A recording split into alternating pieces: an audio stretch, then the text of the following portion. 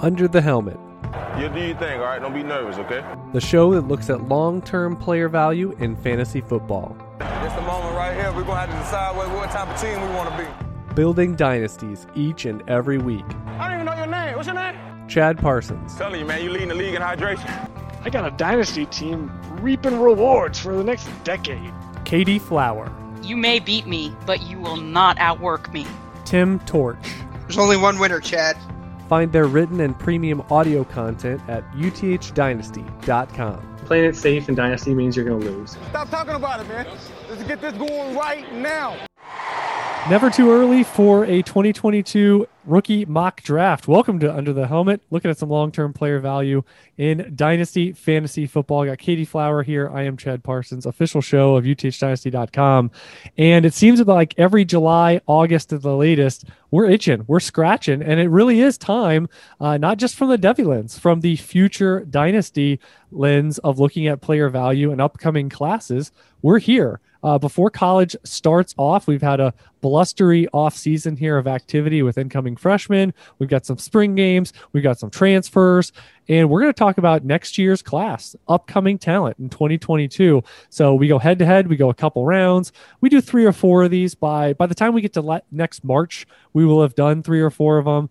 And it's really interesting. We were talking before the show, heading back to last preseason before college started, about how the first round, first 10, 12 picks, got a lot of hits there for how it ended up transpiring. Second round, not so much, below 50% in terms of who kind of ended up in the first 2 rounds or even was declaring for the draft, Katie. So what do you kind of think looking back and sort of the process we do of prognostication? Because it kind of speaks to Devy as a whole of high variance, and somebody you're not even talking about could end up being a top 5 pick, and someone you kind of think is right there and likely to be there can end up going outside the top 25. Yeah, that final college season for these guys, whether they're juniors, redshirt sophomores, seniors, whatever the case may be, the final season really does have a big impact on their NFL draft potential capital, as well as the buzz, the hype, and all of that. So with the best information that we have, I mean, this definitely points to the fact that Devy are high risk and so are rookies. But I've seen some people have rookie drafts in late August going into the season because you have, quote unquote, the most information about them, training camps, OTAs, rookie camps, all of that under your belt. And even still, you get them wrong. So there's no 100% mad science to this whole thing. You take your best shot on the profiles, expectations of vacancies, how much work they're going to get, but you can never predict injuries, and you can never predict which guys are going to stay in school for whatever reason that may be. Yeah, and sometimes you get all the way to the end. Who was projecting Justin Herbert, right, as the go-away, big surprise, super flex, quarterback from the class? And looking back, again, you look at guys like Seth Williams was highly regarded 12 months ago, and he's pretty much a dynasty non-factor at this point. And we were looking back, someone like Jalen Waddle 12 months ago did not have the appeal. Trey Sermon did not have the appeal, and Rashad Bateman, that they ended up having at the end of the process when most people had their rookie drafts. So we are here. Superflex is pretty much what we do so that we can incorporate quarterbacks, talk about that position, because sometimes in a start one, we might go the entire 2 rounds without drafting a quarterback. So we do want to have every position represented. We'll see about tight end. This is not 2 tight end, or it's not even premium. We're going to go stock for this one. In terms of PPR, we've got Superflex. And this is one where, again, we talked before the show that we were both putting together sort of our big board, if you will, of possible players that we could see ourselves drafting. And usually pretty easy to come up with 30, 35, 40 names. And our 1.0s, we were both in that mid to higher 20s, which when you draft 24, you're right on that edge of having enough. And so we're kind of in lockstep. We're going to talk about that as we go, about maybe fall offs at varying points or a lot of sameness here, just because this is a little bit different animal in 2022, I feel, with some of the information we have at present. So we're gonna have a great discussion here on the show. And again, if you like shows like this, we go into great detail about prospects, about the rookie drafting every single offseason. Rookie drafting and that season is dynasty season. Pretty much the off season is where you build and sculpt your teams. Just like redraft teams center it in the season itself. So if you like that, go over for 250 plus premium podcasts and become a general manager for UTH. So Katie, we're going to do a quick odd or even here. So it's going to be a 1 or 2. And what is your selection on this quote unquote coin flip for the 101 selection? I'm going to go odd. And we've got even. So I am up at 101 officially on the clock. And I do see a tier here. I think it's going to be interesting. This is our real first dialogue we've had. It's also fun for us in terms of, where are some surprise picks, and we're going to find out, who you love. Even in a mock draft, you're still putting your name and putting your profile to a player. I'm going to go with a player that I think probably has the highest floor ceiling combination at this point of the skill positions for this format. And someone I really love the overall talent. I think it's a conducive system to have a quality 2021 Heisman. Odds are in their favor. Spencer Rattler here out of Oklahoma, because again, the weapons. I've been sniped. Sniped already. Oh, this is going to be terrible. But for Rattler, he's my guy. I would like. Well, maybe you should guess better. I would like. I would like it if he was a bigger frame. We've seen some of the documentary type reporting that he's trying to bulk up. He's still relatively slight, but the sling it, arm talent, any angle, I love all that, and I think this. I don't think this season is going to hurt his draft stock at all. So I think he has a reasonable chance to go 101, and I think he has a really good chance to be one of the top 1 to 2 quarterbacks off the board. Yeah, I don't disagree with that, and that's who I would have taken had I gotten the even instead of the odd. But that's okay, because the consolation prize at 102 is another really good. There are 2 really strong quarterback prospects in this class. And then there's so many. There's a handful of other guys. Who's going to be the QB3? But the QB2 is pretty clear right now, and that's Sam Howell out of University of North Carolina. His stats and Spencer Rattler's stats are very, very similar, including their passer rating, including their adjusted yards per attempt. I mean, Rattler runs the ball a little bit better and has more of a higher touchdown rate when he runs the ball compared to Howell, but passer rating is almost identical. And he's had a couple seasons under his belt. He's losing a lot of weapons. That's a big question mark to a lot of people this year in the Devy community. But give me Sam Howell at the 102. Yeah, he has a ton of Devy support, and I think he's a dark horse. You mentioned the weapons. That's going to be a key. They have had some transfers. They've got Diami Brown's brother, who was, I think, a redshirt freshman last year. So could he be someone that ends up being a bigger factor? And basically has to be. They're losing so much with Daz Newsome, Diami Brown. They're 2 running backs. But this is the sort of season where if he's able to, elevate, be one of those tide risers, for that entire offense, it's going to show really well. Even if he technically, quote unquote, declines a little bit for his overall numbers, I think it's going to be understandable to some degree. And can he play big is going to be the biggest thing. This is probably the toughest pick of the draft for me. When I was kind of putting this together, I figured, 1, 2, if I got to look at Rattler, that would be pretty easy for me. So that worked out. But with the running back position, I've always been, on this side of the coin, which is I'm going to take at 103, Isaiah Spiller. He is crazy young. He's already in the top 5% of the model. He's prototypically sized at 220 pounds, and he's a good enough athlete. He's already over 50, 60% in the model scoring there. And again, he's one of the youngest. If you can get a running back that's early declaration, and that's obvious with what I'm going to say next, but that is 21.5 years or younger when they enter the NFL, their floor outcome for the NFL draft, for fantasy, all that is very good. So Isaiah Spiller, 21.1 if he comes out, and I expect him to. And yes, They brought in, they have a really good running back core, but we're going to get one more season in the sun at Texas A&M for Isaiah Spiller here. And he was a good recruit. He's already put together a two-way profile. He's got the size. He's got the athleticism. And frankly, can the NFL get here soon enough for him? That's a good pick. Sniped again.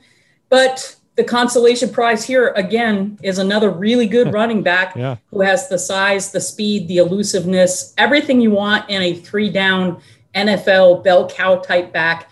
Breece Hall, Iowa State, 6'1", 215. His stats are a little bit better than Spiller. And some people like him a lot more than Spiller with his elusiveness and able to break tackles, his contact balance, all of those intangibles. His rushing average, 5.3, his receiving average, 9.4, and he's got as much receiving chops as Spiller. So again, I don't look at this as a loss. These four guys at 101 to 104, very solid, which again, the whole point of this illustration is to try to help you understand what your 2022 picks value at and whether or not you want to trade them away and go to the 23 class or whether you want to keep them or hoard them and get more. So far, four very solid players, four very solid picks.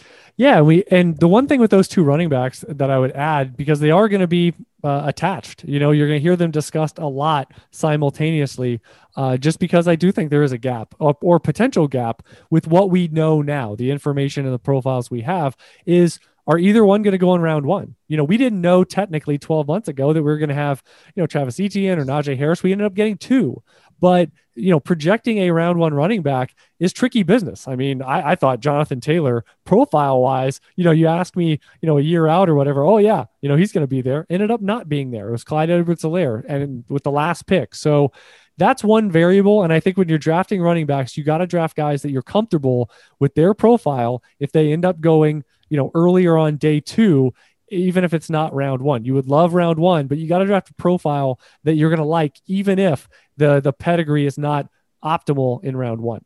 All right, 105 here, and I'm going to switch positions. It's not going back to quarterback. I'm going to dive into wide receiver here, and I'm going to take, maybe he's not the highest floor guy, but I do know, and I do acknowledge because I have some Devy shares. I think the floor could be interesting with how this year ends up transpiring at Arkansas, because he had a teammate that was productive the year before out. And so Treylon Burks had a massive season.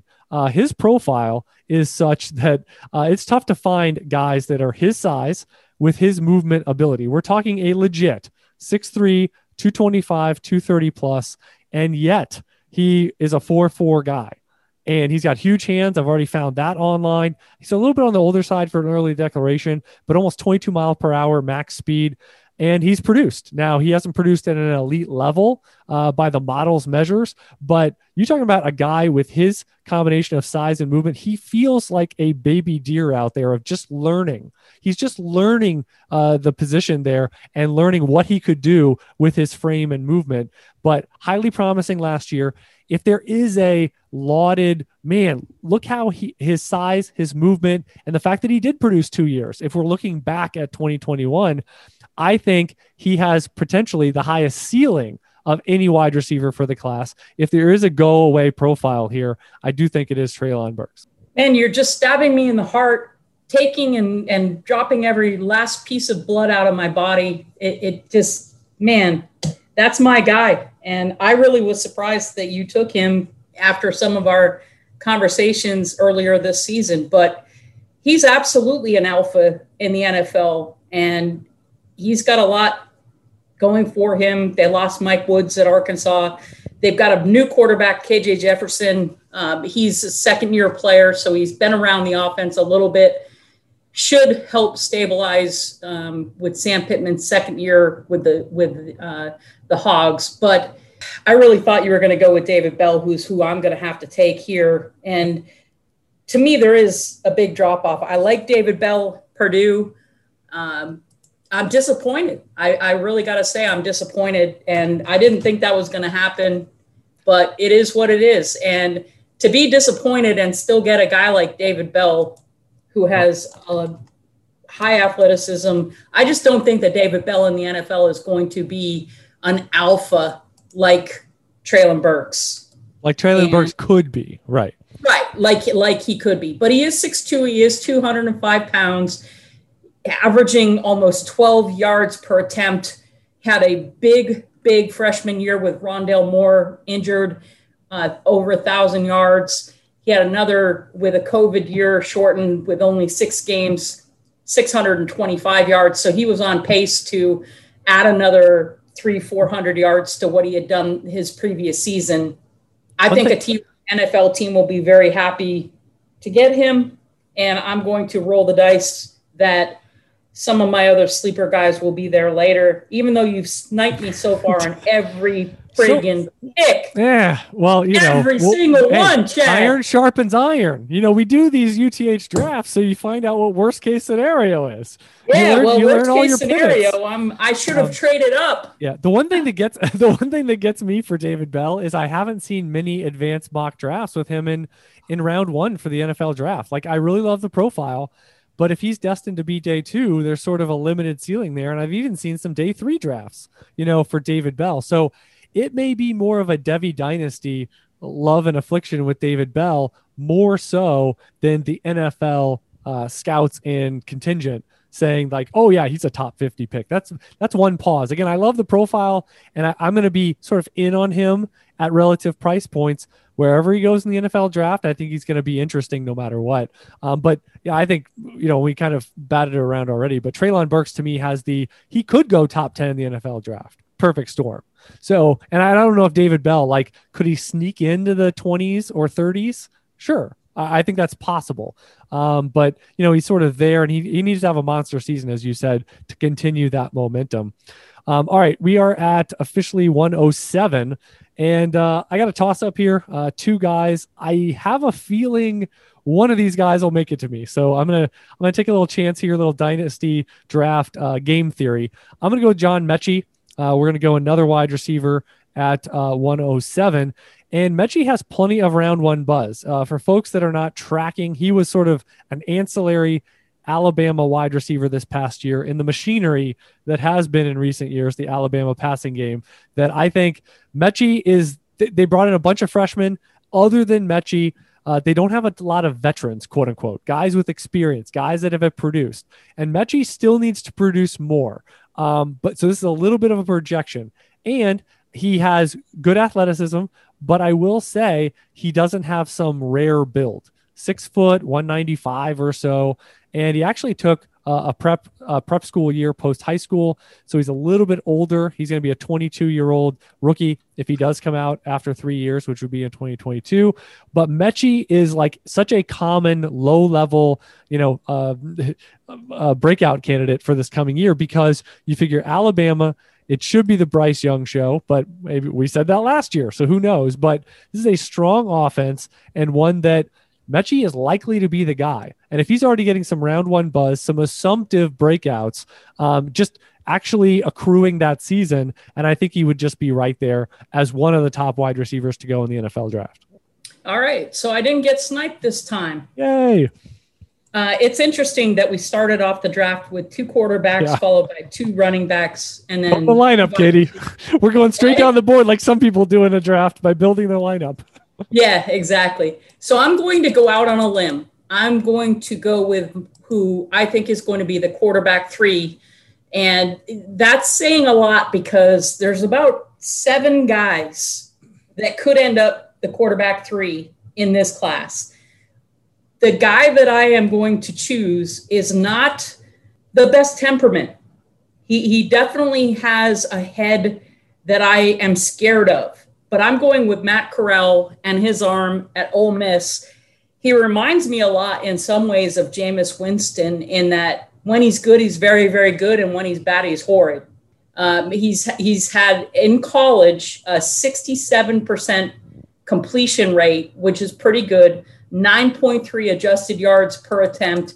Rushing wise, he's had 182 attempts for 724 yards, which is 4 yards per attempt, which is pretty good for a quarterback. He's a sneaky running quarterback. He can run a lot more than Rattler and Howell. At least he's proven that. And his touchdown rate, both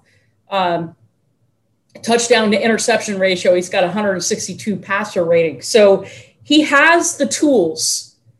I just question what's between the ears. And I think the NFL teams will fall in love with him because of his potential, and therefore he should be a first-round NFL pick, a high first-round NFL pick, and therefore at 108, I think that's a steal in a Superflex draft. Yeah, you talk about a high variance guy, right? Of what could happen to him this year, but also what could happen by the end of April next year. And the one thing he doesn't check the box for me is the touchdown interception ratio. That's like day 3 quality, but he checks everything else. The mobility part, the yards per attempt, the completion rate, all of those factors. You wish he was a little bit bigger, but again, it's not someone at 5'11" or 195 pounds that we're worried about it in that degree. So again, he's a mobile guy. He's thick enough, he's big enough, and he checks a lot of the boxes. So like you said, I mean, I even think, QB2 and beyond, but really QB3 and beyond, and certainly some round 1 pedigree spots are available within that quarterback class next year. So it's going to be pretty interesting to track that. And also in this draft, let's see how many quarterbacks we end up taking shots on. I'm going to go with the other guy I was considering with my last selection. Here we are at 9, and I'm going to take Kevin Harris. He's just one of my guys. And I know my biggest thing with him is I don't think round 1 is in his spectrum of options like the other 2 running backs are that went a few picks ago. I think day 3 is possible. To me, I'm going to say that he has 0 profile eligibility for day 3. Like none of that will make sense to me if he ends up going day 3, because it's not an overly strong running back class in general, at least what we know now. A lot of things need to change with some producers. But Kevin Harris, I love the guy. I love watching him. To me, and this is going to be high. I'm just talking about play style and sort of when you watch him move on the field, because he's a legit 220, 225, and yet he has really good get up and go. I've measured him over 21 miles per hour. He reminds me of a poor man's Nick Chubb in the way he runs, his style of when he gets square, he goes. And they do have Marshawn Lloyd coming back. That him being out last year was a good opportunity that Harris took full advantage at South Carolina to have a breakout season. But I think he's going to be over 80%, maybe over 90% with his size-based athleticism score. I think he has a chance to run the 4.4s, but 4.5s to me is a lock. And he's a two-way producer. So I love everything about the profile. And whether it's here in the later first, whether it ends up being in round 2, I'm going to be in on the profile and in on the player with Kevin Harris next year. Well, I couldn't disagree more on him. I don't know that I would have taken him anywhere in the top 24. So that's kind of interesting. Wow. But to each his own. And it's very early. So I am very happy at 110. First, I was a girly girl. Then I was a chubby girl. Then I was a Swift girl. And now I'm a white girl. And I'm going with Zamir White out of Georgia. I like that Georgia pipeline. Zamir was one of the highest talented guys coming out of high school. He's 6 foot 215, has had some ACL injuries, very common with Georgia running backs. And I think he stayed in school. He was really starting to pick it up. And I think he stayed in school to really prove himself. He has a 5.3 average rushing and 7.1 average receiving, both very good. But if he can add on one more good solid year, especially with Kendall Milton in the backfield, I'm sure they're going to split time. But give me Zamir White here. True or false? He has the range of outcomes that he could be the best running back in the class. True. Yeah. I mean, he is absolutely, you kind of wonder about even if he stays healthy, you kind of wonder about the NFL medicals, right? Like, could he be someone that, oh man, he's a round 1, round 2 talent, and he ends up going 3, 4, 5, right? I mean, that, we don't have great feelings, about his durability spectrum of maybe even holding up for that rookie contract. So, but man, like Georgia and Alabama backs are the types that you don't have to sit there and have some massive breakout season to be considered in the top 7,500 picks of the NFL draft.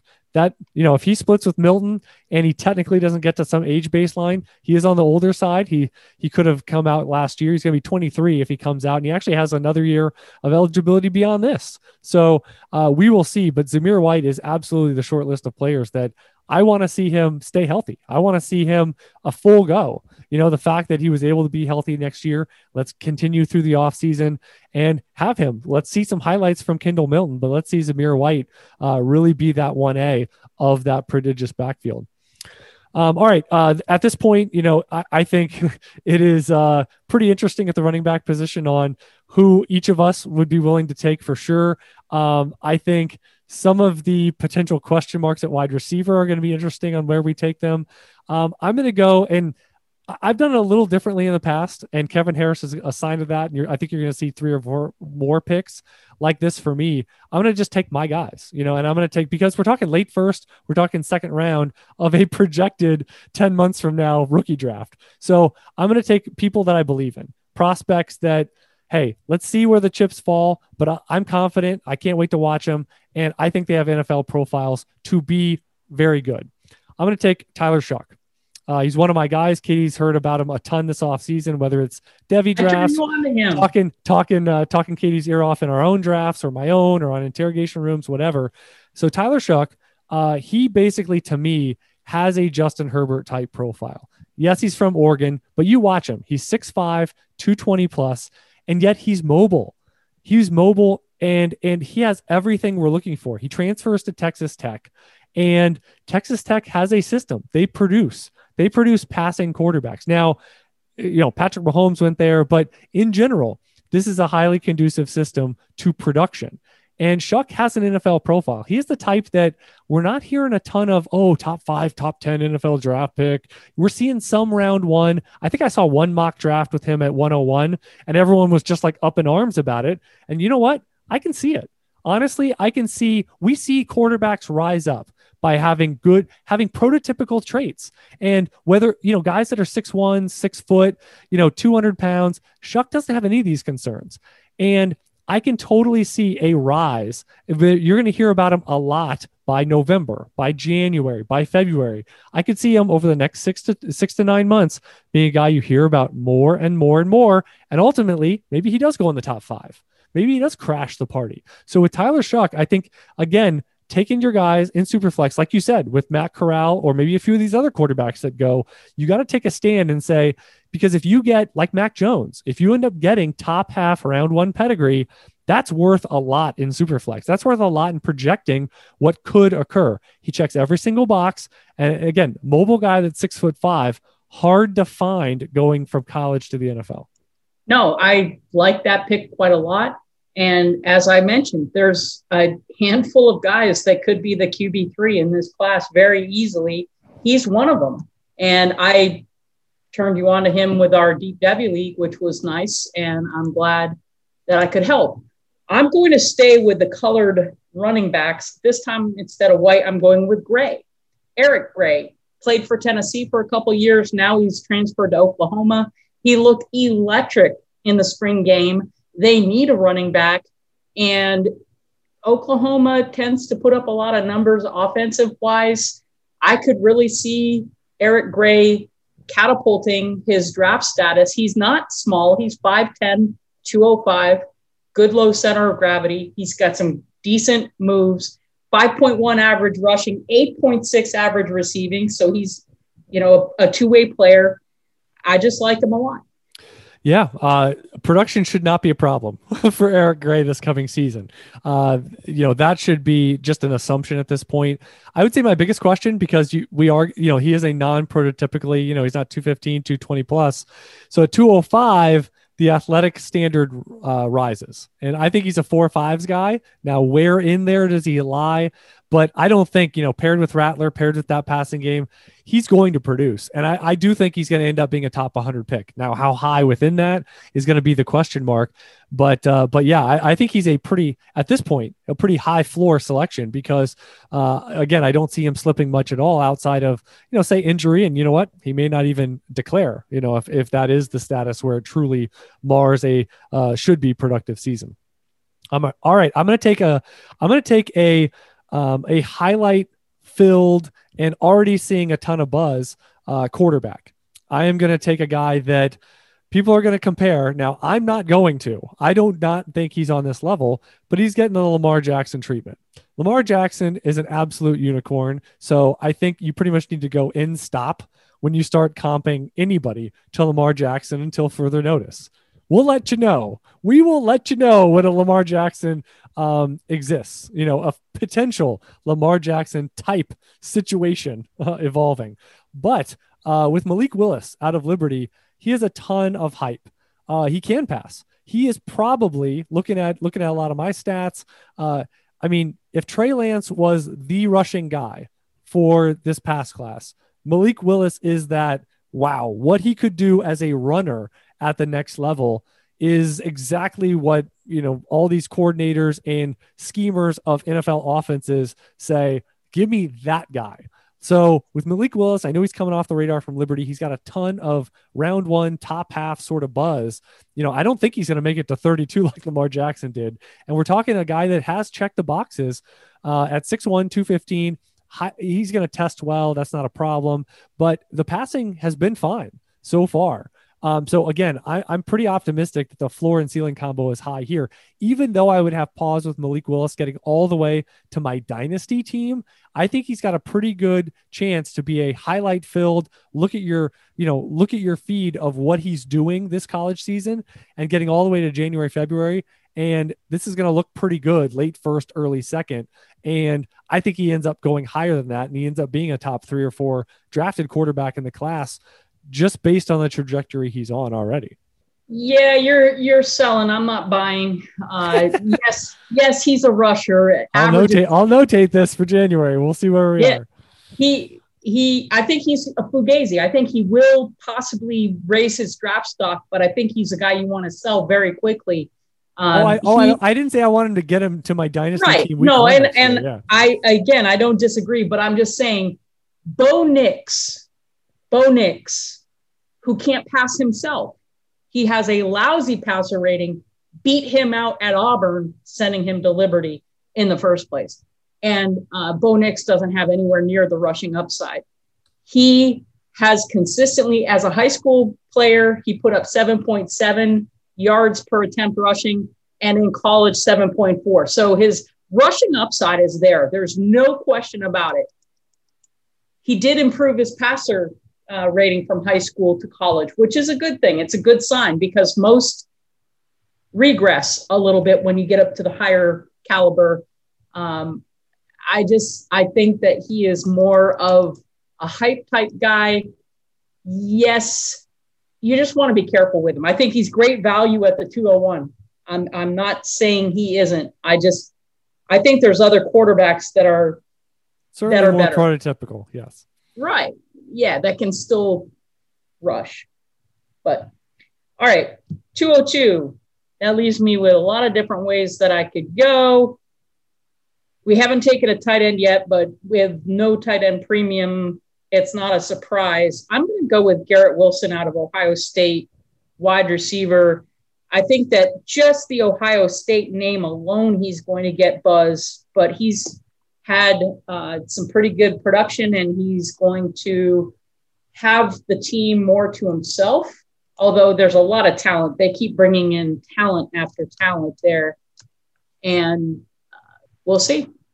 Man, I stacked this up in a, hodgepodge fashion, just to give me a roadmap here. And the next 2 players on my board, I just sort of breathe in and breathe out in terms of the variance factor of what the next 6 months could be for them. And to be fair, not comfortable with either guy. But yet I don't see good pivots. And we were kind of talking before the draft started of where's the line? And I kind of feel like we're around this zone of the line. And, last year, this time, we had about a 33% of like, oh yeah, the guys taken in, 3-4 of them in that second round that ended up being, in the top 2 rounds or even higher than that, or round 1. But the others, not so much in terms of declaring just a weaved path to what they became or are still becoming to potentially get to the NFL. I'm going to go with recovering from knee surgery, wide receiver, Mr. George Pickens. I will say his my ball mentality, his get off of me, bro game, it may be unmatched. It is aggressive. And speed. Here's my big concern. Speed is not his strong suit already. Now knee surgery, knee recovery. What does this year look like? He was absolutely projected last year as like top 10 pick. And where does he sit today? So how does this turn out health-wise, durability-wise? With some of the max speed I've seen from him, yeah, maybe he creeps in 4.56, 4.58. 4.4s is not him at all. But you're talking about a guy one-on-one, 50-50? No, it's 75-25. It's his ball. It's his ball, and I'm pretty excited. I think Georgia is getting their quarterback room, their passing game together, and Pickens, wide range of outcomes here. Want to see him healthy by the end of the year. I don't think September is going to be that marker for him, but he's one that, again, he was right there and at the top of the class, frankly, 1 to 2 years ago, instant producer at the college level, and pretty excited to see how he turns things around as a big-time recruit, started producing 6'3", potential 1A, 1B at the NFL level, and pretty excited, touchdown score, and again, has a lot of the traits you're looking for that are tough to improve when you get there. I like it. I'm going to go with a first tight end off the board, even though it's not tight end premium, the middle of the second round, and this guy could be a first-round NFL pick. I'm going with Jalen Wydermyer out of Texas A&M. He's 6'5", 265. If you believe what the college, puts on it, and even if he's 6'3", 240 something, he's still in the range of a good-sized tight end. Productive-wise, averages 12.2 receiving yards per attempt. And I think one more good year. He's got a great running game around him. He's got a lot of uniformity around him. So I look for one more good year. I think I'll take tight end 1. Yeah, I'm really excited to see, Baylor Cupp was a guy that was lauded coming in, and it's sort of his, I think, back-to-back years now of injury have really helped. We'll see. I mean, we'll see if Baylor Cupp turns into anything, but Jalen Wydermyer might want to send him a gift basket, a fruit basket with some of his signing bonus money there, because he really opened up the floodgates of pure opportunity for Wydermyer, and he's taken full advantage. Even if, like you said, even if he's close to that list, NFL size, NFL body already, I would say he should be a good enough athlete. I don't think he's going to be a great athlete, but average is fine for his elite level of production. 21 years old as a incoming rookie, so you're going to love all that. And yeah, I think he's a really good Vegas bet to be the tight end 1 off the board, to be a top 50 pick. Is that in round 1? Is that early round 2? But somewhere in that range feels like a comfortable bet, and range of outcomes for Wydermyer. And now we're up at 205. And let's see. I'm going to take another one of my quarterbacks that, again, fits everything I'm looking for. And Phil Jurkovec. And this is a perfect platform to give a elevator pitch. Phil Jurkovec is Boston College. I would say, who's he throwing to? And the answer is Zay Flowers as easily his best target. And Zay Flowers is probably not much of an NFL wide receiver. And yet Jurkovec comes in, has his first real starting opportunity after a transfer. He checks all the boxes that I'm looking for. Katie and I got geeky in this offseason. We kind of passed back and forth some high school information and kind of built out our database of knowledge for high school quarterback play, looking at some of those parallels to the college level.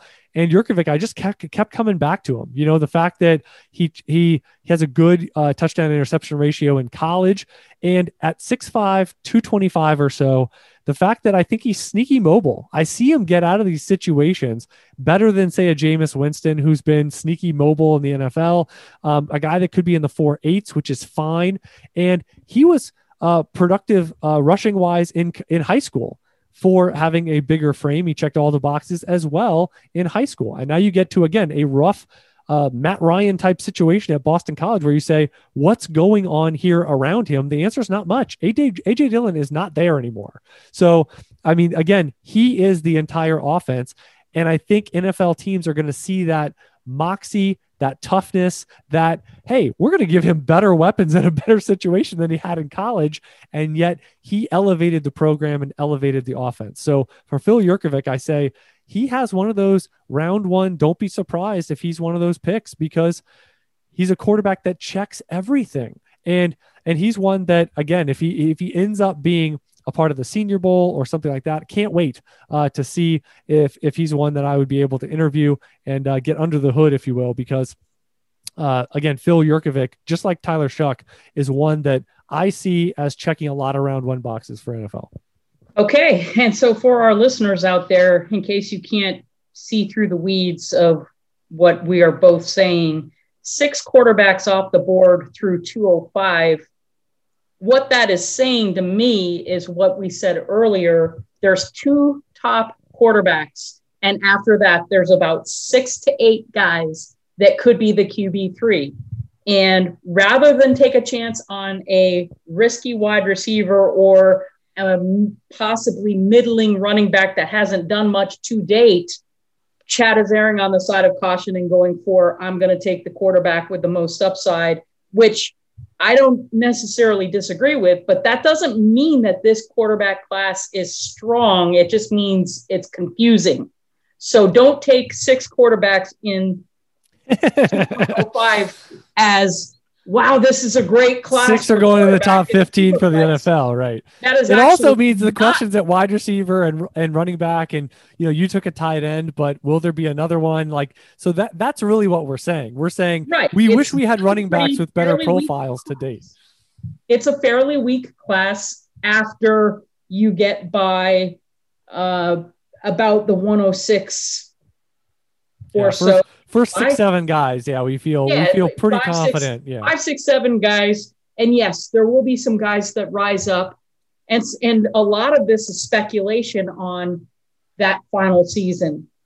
So, with that being said, I'm going to go with a guy that I fully expect 100% is going to live up to every bit of potential oozing out of his body. He hasn't done it yet, huh? All that said, here's the opposite. No, it's just, I really think that this kid could do it. All he needs is one good year because of who he's playing for. And that's John Emery, LSU. He's battled injury. He's 5'11", 215, 5-star prospect. He's averaged 5 rushing yards per attempt, which is pretty good. 6.7 receiving, which is okay. It's not bad. But TDP and him have split the backfield a little bit last year. I fully expect that to happen again. They were a lousy team last year coming off the really great season they had the year before. But I think that a healthy John Emery with one good 2021 under his belt could rise up enough to where at the 206, I'll take that shot. Guys of his recruiting profile, they end up going pretty high in the draft, most times, as long as they produce a little bit. And I don't think athletic testing is going to be a problem for John Emery. So that's one thing you don't really have to worry about on the back end is that, what if he's a 4.65 guy? He's not.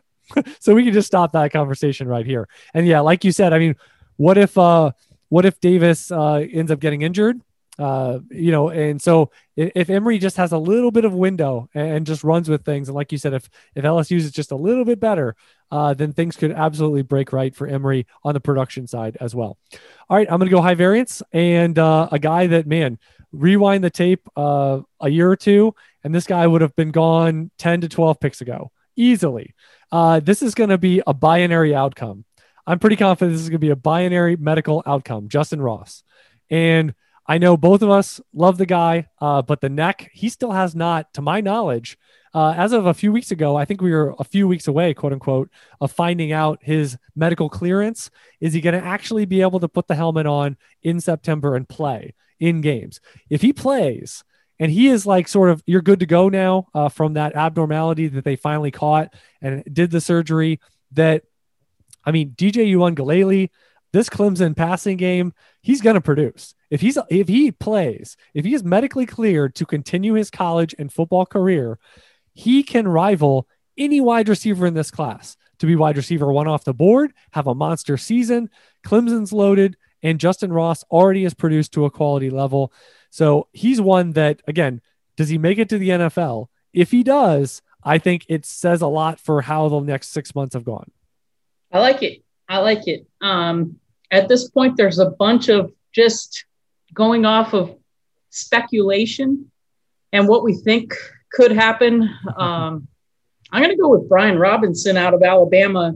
I think he could have the starting job. He's a running back, and he's got decent size. And there's other guys that are more talented than him on the roster, like Jace McClellan, and he's going to have a lot of competition.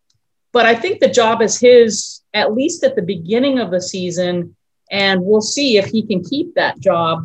But like any other Alabama running back, again, it's name cachet, it's college cachet, and he's 6'1", 228, so he's got good size.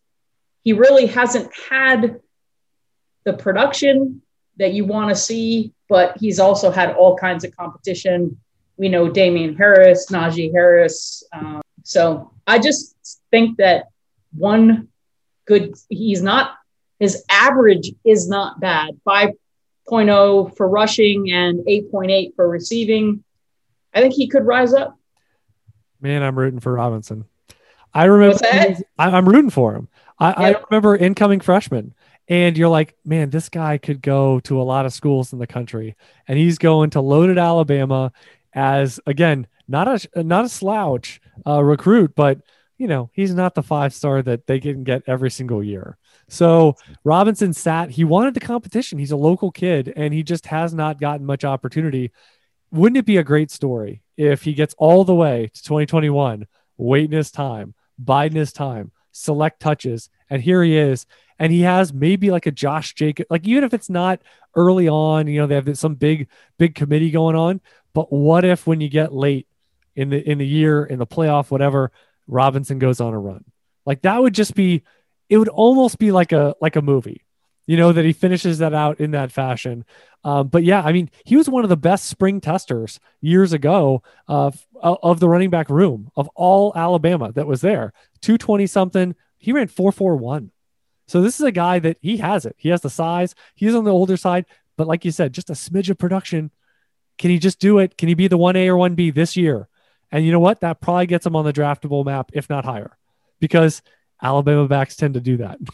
So yeah, man, he's one of those guys. I am rooting hard for him, and not because I have a ton of Devy shares, which I have some, but like more from he stuck it out. He didn't transfer. He could have gone anywhere else, but local kid wanted to go there, and he's been grinding for 4 years. Let's reward him. Because we know they like to play. They like to play those seniors a lot of times down the stretch or in those final years. All right, I'm going to go again. Just let's see how this pans out. Actually, no, I'm going to pivot audible. I'm going to go with one of my wide receivers here that I really like the profile. I can squint and see someone angular, 6'4", 6'5", that again, I see translating to the NFL as a number 2 with upside from there. And that is Drake London for USC. I already had it written down. I knew exactly. I see. Well, we always do the predict the lead-ins. We always do these cryptic lead-ins where we know the other person will recognize what we're saying, but the listeners will be like, "Ooh, I can't wait to hear what they say."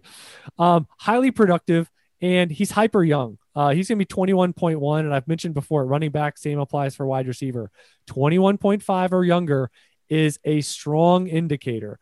I do think ultimately his ceiling is day 2. I see zero chance that he's round 1. Surprise me though, Drake.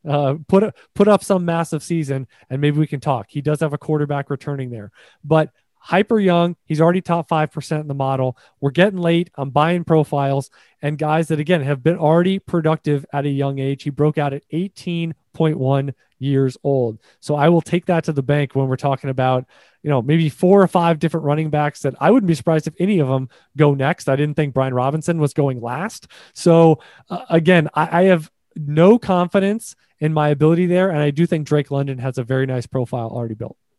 Oh, and he was a dual sport guy at USC with basketball. And with 2 picks left, there's about a half dozen running backs that still have question mark. they still have a lot to prove their final season. So rather than try to stick a pin in one of those guys, I'm going to go with my final wide receiver, Chris Olave, Ohio State. Somebody that has fallen through the cracks. He stayed in school, which was a head scratcher. He averages 16.1 yards per attempt receiving, which is pretty good. And he's 6'1", 188. If you believe, again, what the school says, what they post, he may come in, but he could potentially be a first round, if not a second round NFL draft pick. And this late, he's worth a shot, I think. Yeah. Again, we're telling stories in round 2. Like, that's been the theme. You're trying to tell a story of how could this player be a first 2 rounds, we get 10 months from now, but B, tell the story how they could be a first round rookie pick. What is that story like? How feasible is it? Do they have the profile and upside to even do that? I'm going to go with, you kind of talked about Brian Robinson in the man. I mean, look at the program, look at the profile of what could be if there's just a little more production, a little bit more of a role. And I'm going to go down the same rabbit hole here with another running back that it's a program that has produced running backs of late, but you cannot arbitrage size and movement. Running back, that is the trait more than the other skill positions that you say that is valuable. You get a guy of a certain size moving a certain way, and when they get to the NFL, it's rare that they go undrafted. It's rare that they go unnoticed, especially when they're a good enough recruit from a good enough program. I'm going to go with Master Teague. And Master Teague, I know. I wrote him down. I sprinkle in the breadcrumbs throughout the forest here. Yeah. So Master Teague, he's already had his red shirt. And Ohio State, again, he go and lock and load. He's 220 plus pounds. He could maybe run in the 4.3s. He's an off the chart tester that, again, his floor is so crazy high from a size and movement standpoint. Now watching him, I think he's rather straight line-ish. Can he really, duck and go 2 holes away with some jump cuts? No, that's not him. He's a 1 cut and go, but you know what? His go is pretty good. His go can take it to the house. So I'm pretty interested. They've got obviously no Justin Fields there, changing quarterback situation. But again, tell the story, buy the profile. And Master Teague is one that he was owned for a while already in Devy. He was owned going into his freshman season. So he's already been around the block. Now, he hasn't produced very much. The receiving profile is the thing that gets me. I don't think that's going to be his claim to fame, but he does have a marginal rushing breakout season so far. It wasn't last year, it was the year before, but he's already on the map a little bit production-wise. But again, you can't replicate size and speed at the running back position. He's got those two. And I'm going to close it out. I got to go back to the quarterback position just because there's still so many question marks. There's some running backs that I really like Trey Sanders, Alabama.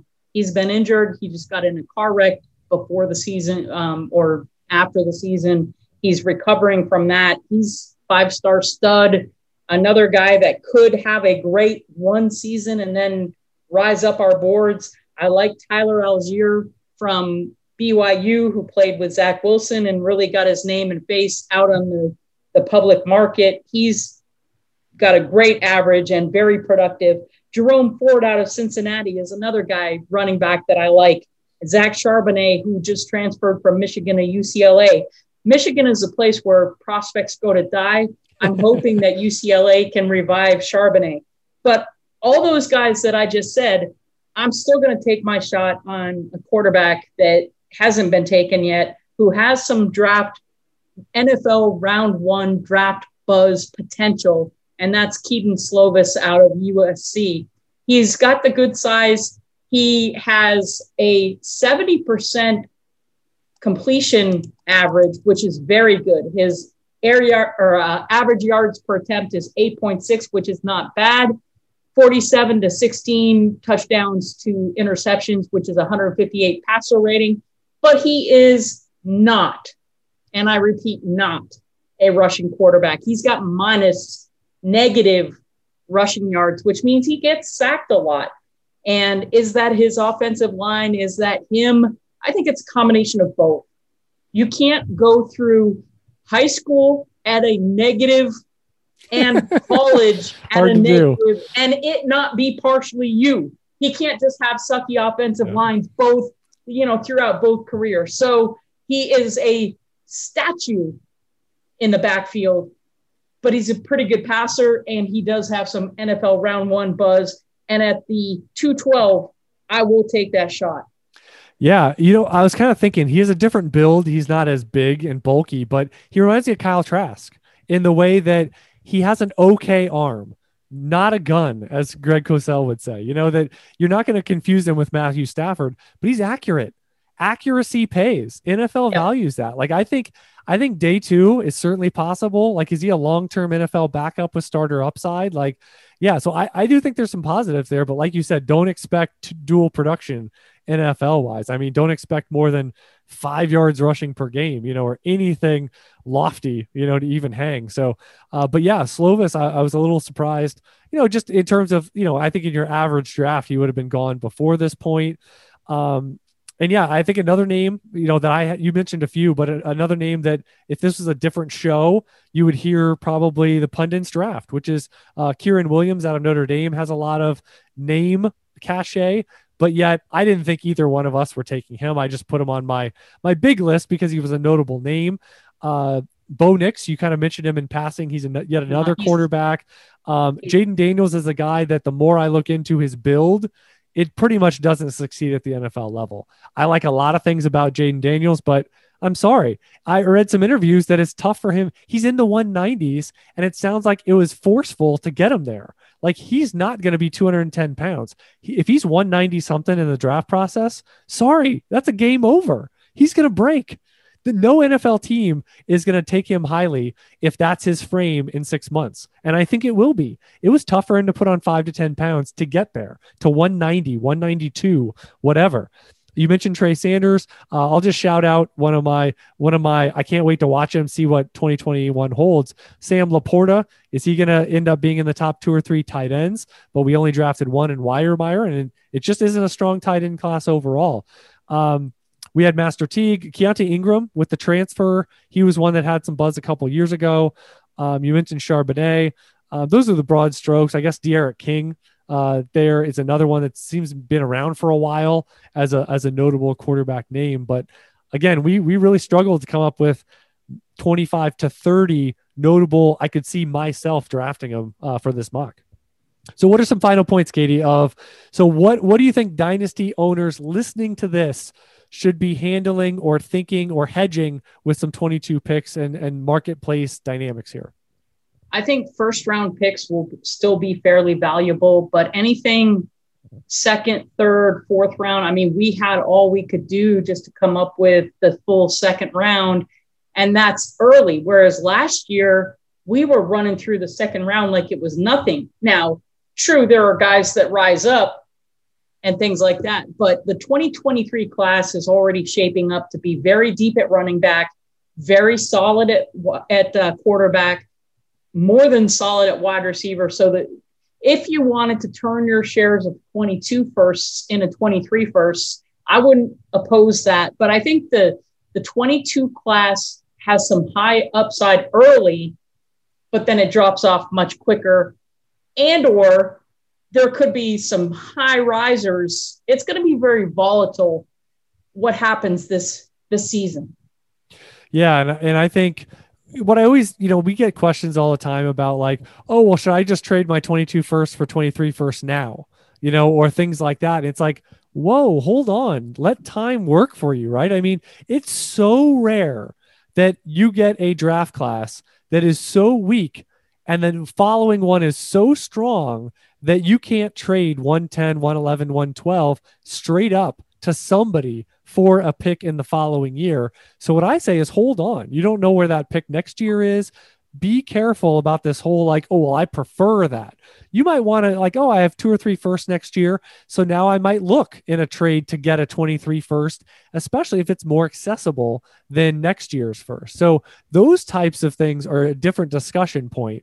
But when you just say outright, oh, like all those picks are available in my startup draft, should I just go after the 23s instead of 22s as like my strategy? again, let the time value. There's going to be players we didn't draft that end up going in round 1 when we get to a mock draft next year, or even before the NFL draft. There's risers, that we drafted in round 2. Mentioned that with guys like, Jalen Waddle being a guy that was in the second round zone. Zach Wilson wasn't even drafted by us last summer. And again, quarterback is that position. Now we kind of covered it because we talk about the ambiguity. We took our best shots at what we think could happen, because that's where the round 1 guys in Superflex could easily rise, is that position with the premium. So just keep all those things in mind, because the time value, it's really early. This is a jumping off point for talking about the strengths and weaknesses of the class, and really, some of the profiles that intrigue us the most. And that's really, I think, one of the bigger takeaways is now you have a list of a few players to watch, to monitor, that we are interested in, we are tracking before the college season even begins. All right. So you can find Katie on Twitter at FF_Skyler399. You can find me at Chad Parsons NFL. You can support the show. Keep listening to it with no ads. Patreon.com/UTH. In addition to getting some bonus content over there you can't get anywhere else with Tim Torch, and some bonus shows, VIP sessions, VIP chat, etc. And again, UTHDynasty.com is the home to all the premium shows that you hear by Jordan McNamara, Katie Flower, Tim Torch, and myself. And until next time, never settle, refuse to be average, and keep building those dynasties.